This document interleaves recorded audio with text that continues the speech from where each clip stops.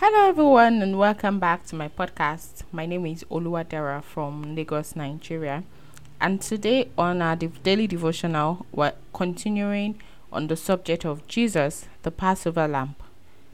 Exodus chapter 12, verse 9 says, "Eat not of it raw, nor sodden at all with water, but roast with fire his head with his legs, and the purtenance thereof." According to Exodus 12, 9 to 11, the body of the lamb was roasted within and without with fire. This roasted meat was then eaten in a rush, as though the partakers were in a hurry to go out. The meat was never to be eaten raw or without being roasted. The disciples did not know that Jesus himself was the one being typified by the slain Passover lamb. It says he is the Lamb of God that takes slain from the foundation of the world.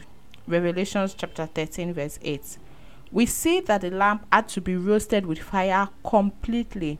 Fire is a picture of judgment. The Lord God placed the judgment and punishment of all the sins of mankind on the body of Jesus Christ. Let's read 1 Peter chapter 2 verse 24, which says, "Who his own self bare our sins in his own body on the tree, that we, being dead to sins, should live unto righteousness, by whose stripes ye were healed."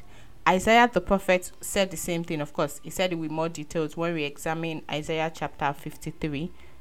You can actually read the whole book of Isaiah chapter 53, but I'm going to read from verse 4 to 7. It says, "All we like sheep have gone astray. We have turned every one to his own way, and the Lord had laid on him the iniquity of us all.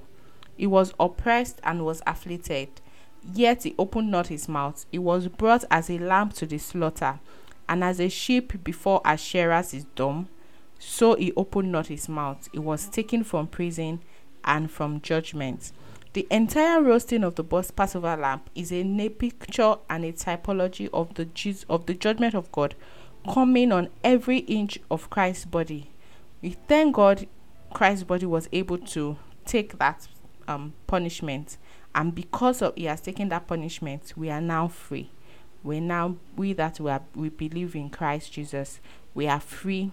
No more sin. He has taken away the sins of the whole world. In fact, he has taken away the sins of the whole world. Like, everybody is supposed to be free, or everybody is free from sin, because the punishment for sin brought by Adam was taken by Jesus Christ. So for everyone that believes, it means that for people that believe, it means we've come to that realization. We've come to accept the work that Jesus Christ did, and now we can enjoy the benefit of that. Praise the Lord. So our confession: hallelujah, Christ has bore the punishment for my sins. He has faced judgment for me, and for me that I may be free. He has crowned me with righteousness, his own righteousness. I stand justified and without guilt. I am the forgiving of God, the very heritage of God.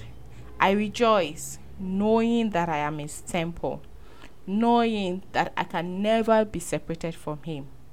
Praise the Lord God forevermore. Hallelujah. Hallelujah.